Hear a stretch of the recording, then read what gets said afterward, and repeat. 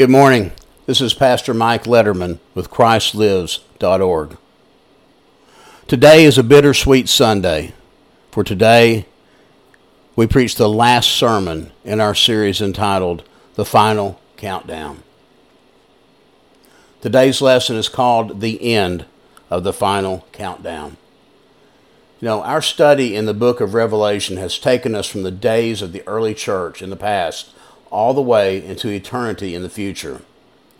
John has been faithfully fulfilling the divine purpose he shared in the first verse of the book, which says, the revelation of Jesus Christ, which God gave unto him to show unto his servants things which must shortly come to pass. And he sent and signified it by his angel unto his servant John. That's Revelation chapter 1, verse 1. John has been used of the Lord to reveal to God's people God's plan for the future. We've seen in the words of Revelation chapter 1, verse 19, where it says, write the things which thou hast seen, and the things which are, and things which shall be hereafter. We've seen these things fulfilled in the pages of this amazing book. The Lord has shown us how the church age will end.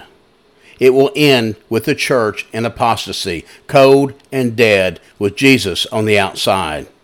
We are steadily moving in that direction today. He has shown us what will follow after the church is removed from the world.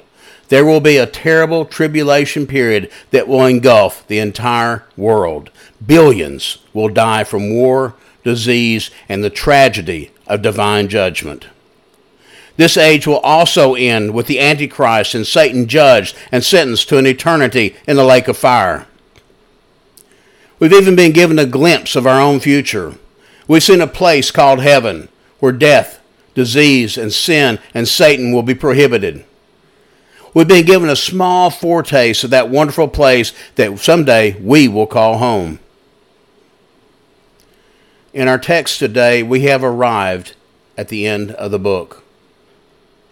Let's read today from God's Word. Chapter 22. And he showed me a pure river of water of life, clear as crystal, proceeding out of the throne of God and of the Lamb. In the midst of the street of it, and on either side of the river, was there the tree of life, which bare 12 manners of fruits, and yielded her fruit every month, and the leaves of the tree were for the healing of the nations. And there will be no more curse, but the throne of God and of the Lamb shall be in it, and his servants shall serve him. And they shall see his face, and his name shall be in their foreheads. And there will be no night there, and they need no candle, neither light of the sun, for the Lord God giveth them light, and they shall reign forever and ever. And he said unto me, these sayings are faithful and true, and the Lord God of the holy prophets sent his angel to show unto his servants the things which must shortly be done. Behold, I come quickly. Blessed is he that keepeth the sayings of the prophecy of this book. And I, John, saw these things and heard them. And when I had heard and seen, I fell down to worship before the feet of the angel which showed me these things. Then he saith unto me, see, thou do it not. For I am thy fellow servant, and of thy brethren the prophets, and of them which keep the sayings of this book worship God. And he saith unto me, seal not the sayings of the prophecy of this book, for the time is at hand. He that is unjust, let him be unjust still. And he that which is filthy, let him be filthy still. And he that is righteous, let him be righteous still. And he that is holy, let him be holy still. And behold, I come quickly, and my reward is with me, to give every man according as his work shall be. I am the Alpha and the Omega, the beginning and the end, the first and the last. Blessed are they that do his commandments, that they may have the right to the tree of life, and may enter in through the gates into the city. For without are dogs, and sorcerers, and whoremongers, and murderers, and idolaters, and whosoever loveth and maketh a lie. I, Jesus, have sent mine angel to testify unto you these things in the churches. I am the root and the offspring of David, and the bright and morning star. And the Spirit and the bride say, come. And let him that heareth say, come. And let him that is athirst come. And whosoever will, let him take the water of life freely. For I testify unto every man that heareth the words of this prophecy of this book, if any man shall add unto these things, God shall add unto him the plagues that are written in this book. He which testifieth these things saith, Surely I come quickly. Amen. Even so come, Lord Jesus. The grace of our Lord Jesus Christ be with you all. Amen. The verses we read serve as the Lord's conclusion to the book of Revelation. So let's move through these verses together and end our study of the book of Revelation and the final countdown. As I said, for me, this is a bittersweet end. I've enjoyed bringing you these series of sermons. And from the time God placed that old song from 1986 called The Final Countdown on my radio and inspired me, with some initial doubt on my side, to preach on the final countdown and to begin it with one of the most theologically devastating sermons that preachers preach today, the Sermon on Hell. It's been a long journey. As the Lord closes out this book, He has a few final statements to make. I want to examine these statements and try to preach on the conclusion of the final countdown. Let's look at the concluding word about the Scriptures. First of all, the Scriptures are accurate. John is assured that everything that he has seen has been both faithful and true. There's not been a single exaggeration, nor has there been a single falsehood. Every prophecy made in this book will come to pass in the Lord's time. One of the names given to Jesus in the book of Revelation is faithful and true. That name declares him to be trustworthy and worthy of faith. The Lord can be trusted. When He makes a statement, it is truth. When He makes a promise, it will come to pass. When He issues a prophecy, it will be fulfilled. God has tied the truth of the Scriptures to the integrity of His name. Psalm 138, verse 2. You can believe the words of your Bibles, because when God speaks, He speaks the truth. Every word in this book is God-breathed. Look at 2 Timothy chapter 3, verse 16. You can trust your Bible. The Scriptures are authoritative. With the statement made, Behold, I come quickly, the Lord declares His authority. Man can say what he wishes about the Bible and about God's promises and the prophecies, but God will have the final say. The Lord also reaffirms His promise to bless those who keepeth the words of the revelation. That word has the idea of guarding or protecting or tending to carefully. The Lord will bless the people who read, believe, and live out the words of this book. That was His promise at the beginning in Revelation chapter 1 and verse 3. It's also His promise at the end. The Bible was not given to us so that we could have something to lay on the coffee table or in the rear deck of our car. Many people have died so that you have the privilege of holding the Word of God in your hand and not having to go through someone else to learn of God's Word. The Bible was given to us to read, believe, and to live out. The Word of God has authority over our lives, and we are to heed its words. John chapter 14, verse 15. James chapter 1, verses 22 through 23. When John hears the promises of God given to him through the angel, he gets caught up in a moment, and he falls down to worship the angel. The angel rebukes John, reminds him that he's a servant too. Then John is given advice that we all need to hear. He is told to worship God, because God and God alone is worthy and deserving of our worship. In life, it is easy to become like the world and become guilty of worshiping this person or that thing. The only person who is worthy to be worshiped is the Lord God Almighty. And anything that you put before the Lord God, you worship. Look at Matthew chapter 4, verses 8 through 10. Deuteronomy chapter 10 and verse 20. Remember the caution I have given at least 2 or 3 times in these lessons. Do not put your pastor on a pedestal. He is still just a man, born under the same sin of Adam as you. Put the Word of God on the pedestal. Put God on the pedestal. Put Jesus on the pedestal. Do not put a man on the pedestal of your life. The Scriptures are accessible. See, John is commanded to seal not the book he has written. The word seal here means to conceal or to keep secret. Many years earlier, the prophet Daniel was commanded to seal up a book he had written in Daniel chapter 12, verse 4. The time for the fulfillment of Daniel's prophecy had not yet arrived, and it was not time to share it with the world. You see, John, on the other hand, is not to hide these things away and keep them secret. He is to publish them so that the world may hear the news that Jesus is coming and judgment is about to fall on this world. The Bible that we hold in our hands is a living witness to the God of heaven.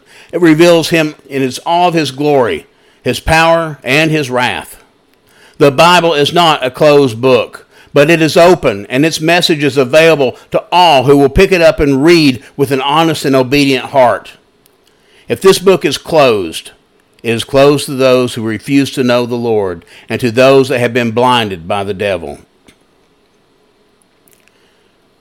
One day, this book that is so hated by those who deny the Lord will be the standard of judgment.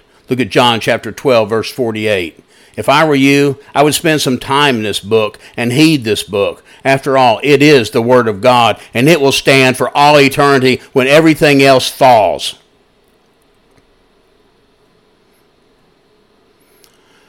Let's look at a word about the Savior.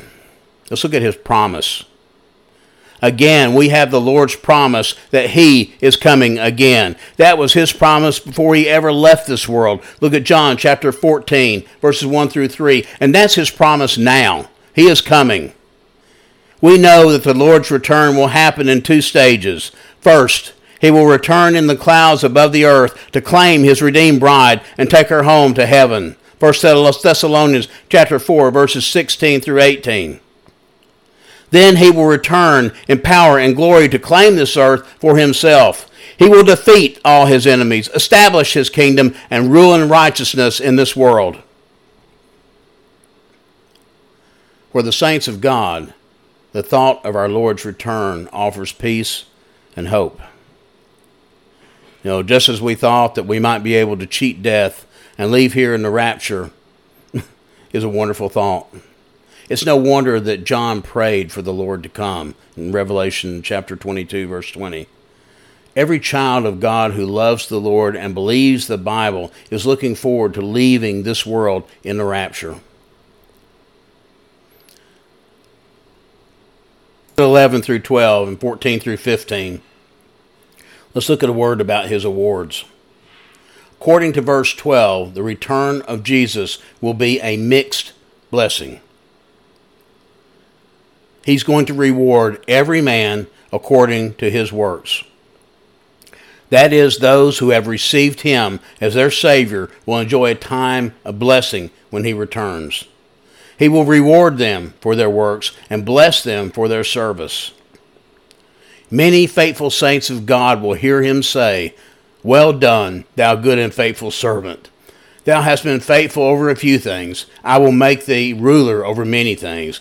Enter thou into the joy of thy Lord." What a day that will be.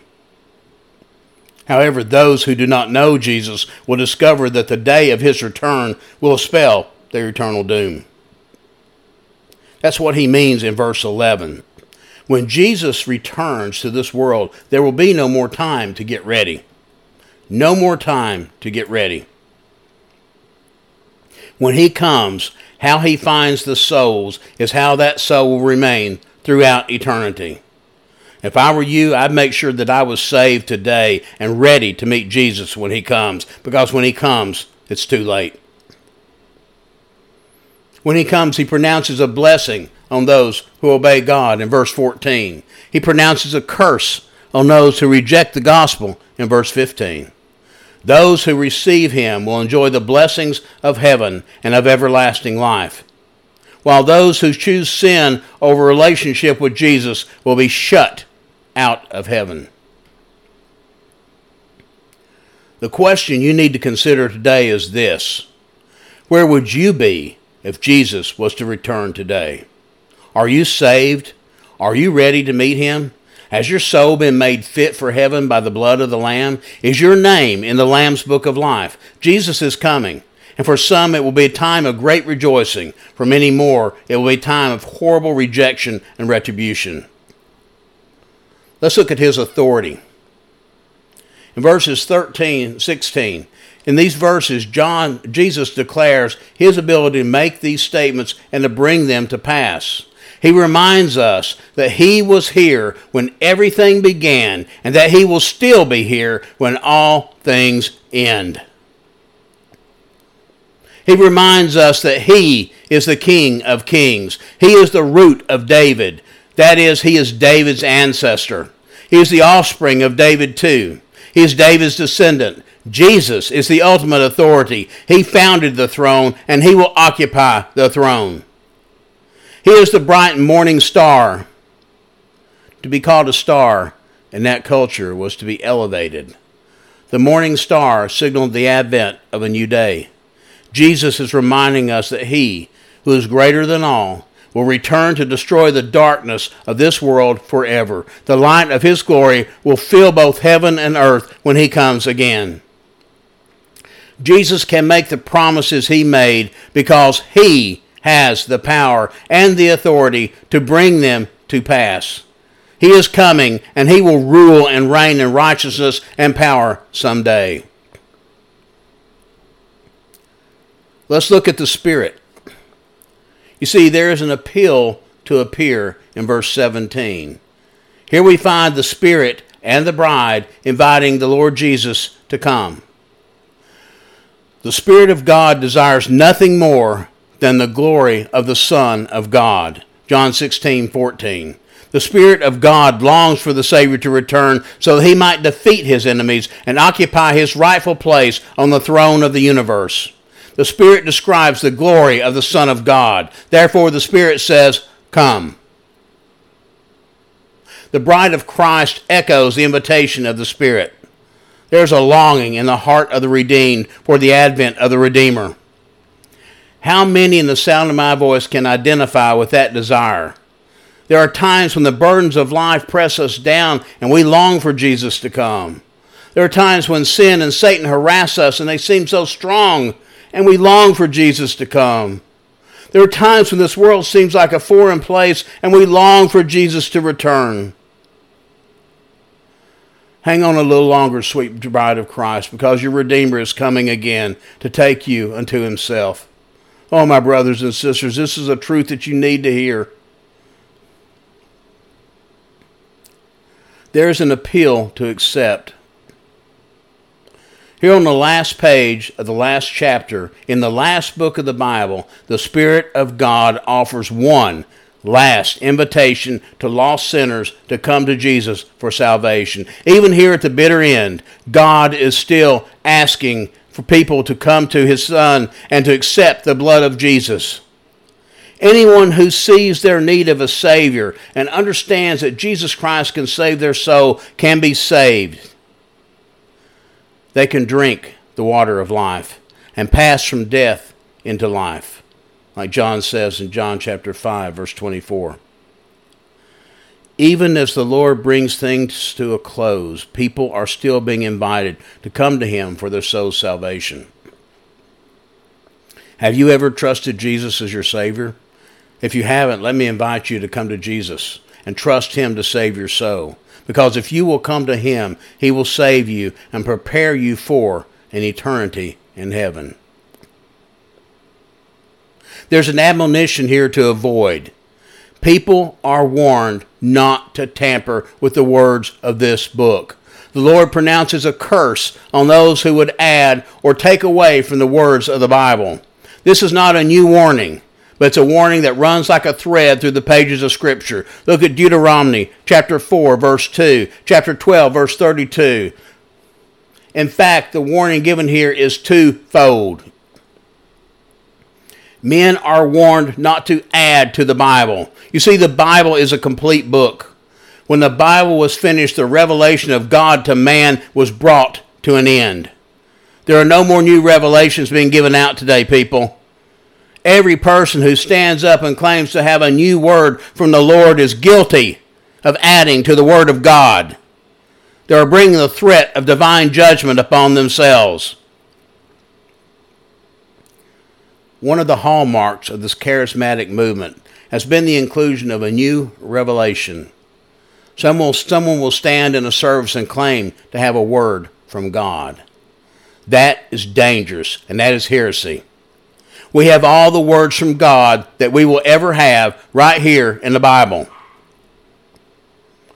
These verses also let me know that every book written by man that claims to be Scripture is a lie of the devil. The Book of Mormon, the writings of Mary Baker Patterson Glover Eddy, the founder of Christian Science, which is neither Christian nor scientific. The so-called lost books of the Bible, all of these are attempts by Satan to undermine our faith in the Word of God.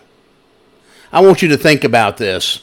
If I were Satan and knew I was going to lose or thought I was going to lose, I would start planting blockers and false teachings in the way of God's people very early in the game. So think about these things before you start to accept something that is not of the will of God. Those who add the Word of God will face divine vengeance and judgment. God does not want His Word tampered with. Men are warned not to subtract from the Bible. Many people are guilty of picking and choosing what they want from the Word of God. They may not add to the Bible, but they are guilty of subtracting from its words. They pick this verse and consider this one not applicable. For too many of these are guilty of diluting the message of God. They deny its truth. They water down its doctrines, and they ignore its warnings. They, too, will face a divine judgment. Many years ago, J.A. Seiss, in his commentary on Revelation, said, "Oh, my friends, it is a terrible, fearful thing to suppress or stultify the Word of God, and above all, the words of the prophecy of this book. To put forth for truth what is not the truth, denounces error, condemn, repudiate, or emasculate what God Himself has set His seal as to His mind and purpose, is one of the most high crimes, not only against God, but against the souls of men, which cannot go unpunished." You see, God will not take it lightly when people tamper with His Word, and neither should we. I take this matter of handling the Word of God very serious. I do not want to add to it or take away from it. I want to present it just as it is given to us in the pages of the Bible. I want to preach it clear and straight. If it makes anyone mad, I'm sorry, so be it. I'd rather offend you by preaching the truth than offend God by diluting and changing the truth.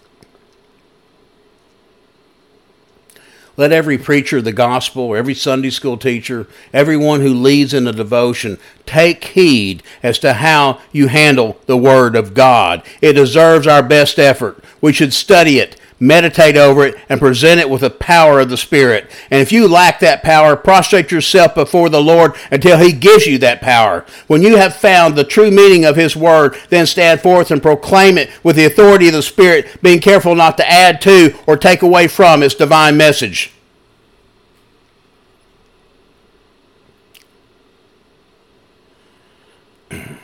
I've tried very hard in teaching and preaching on the final countdown.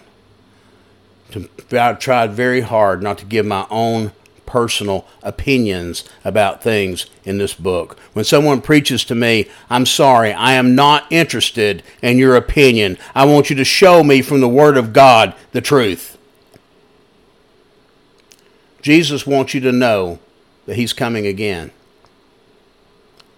He's coming to put down evil and to raise up His kingdom. He wants you to be ready to meet Him when He does. Are you ready? Are you?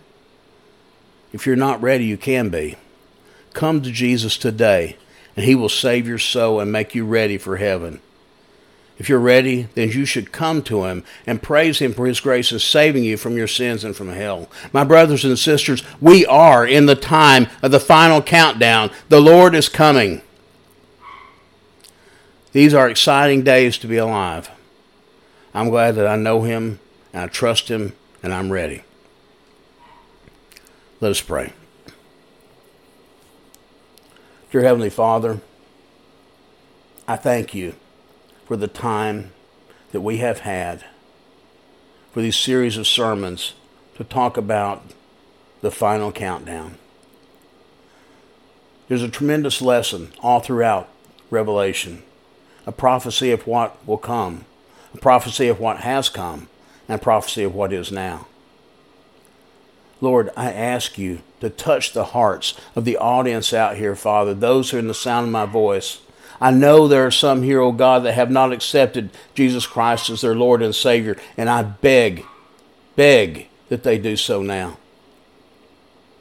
God, there are some others out there that have accepted Christ, Father, and I just ask that you touch their heart and bring them back to you, because we need soul winners. We need people who are willing to stand up and be bold for the Word of God and to be bold for your kingdom. Father, I thank you for all the time that we've had together, the time that I've had to study this and prepare these lessons. It's been a blessing beyond compare. And Father, I pray for those people out there, God, that they are ready when the time comes. Father, I thank you for your Son, Jesus. For it's in his name I pray. Amen. Brothers and sisters, if I would ask you to join us again next week at 6 a.m. Central Time as we begin another series called Can God Really Do It? Can God Really Do It? It'll be an exciting series of lessons. They will probably be shorter in terms of the number of lessons than what we had in the book of Revelation, but I think you will really enjoy them. If any of you made a decision today, I would really like to know about it. If you would, please send an email to ministry@christlives.org or visit our website at www.christ-lives.org. And I would really like to know how the series on the final countdown has touched your heart. God bless you and keep you. Until next week, amen.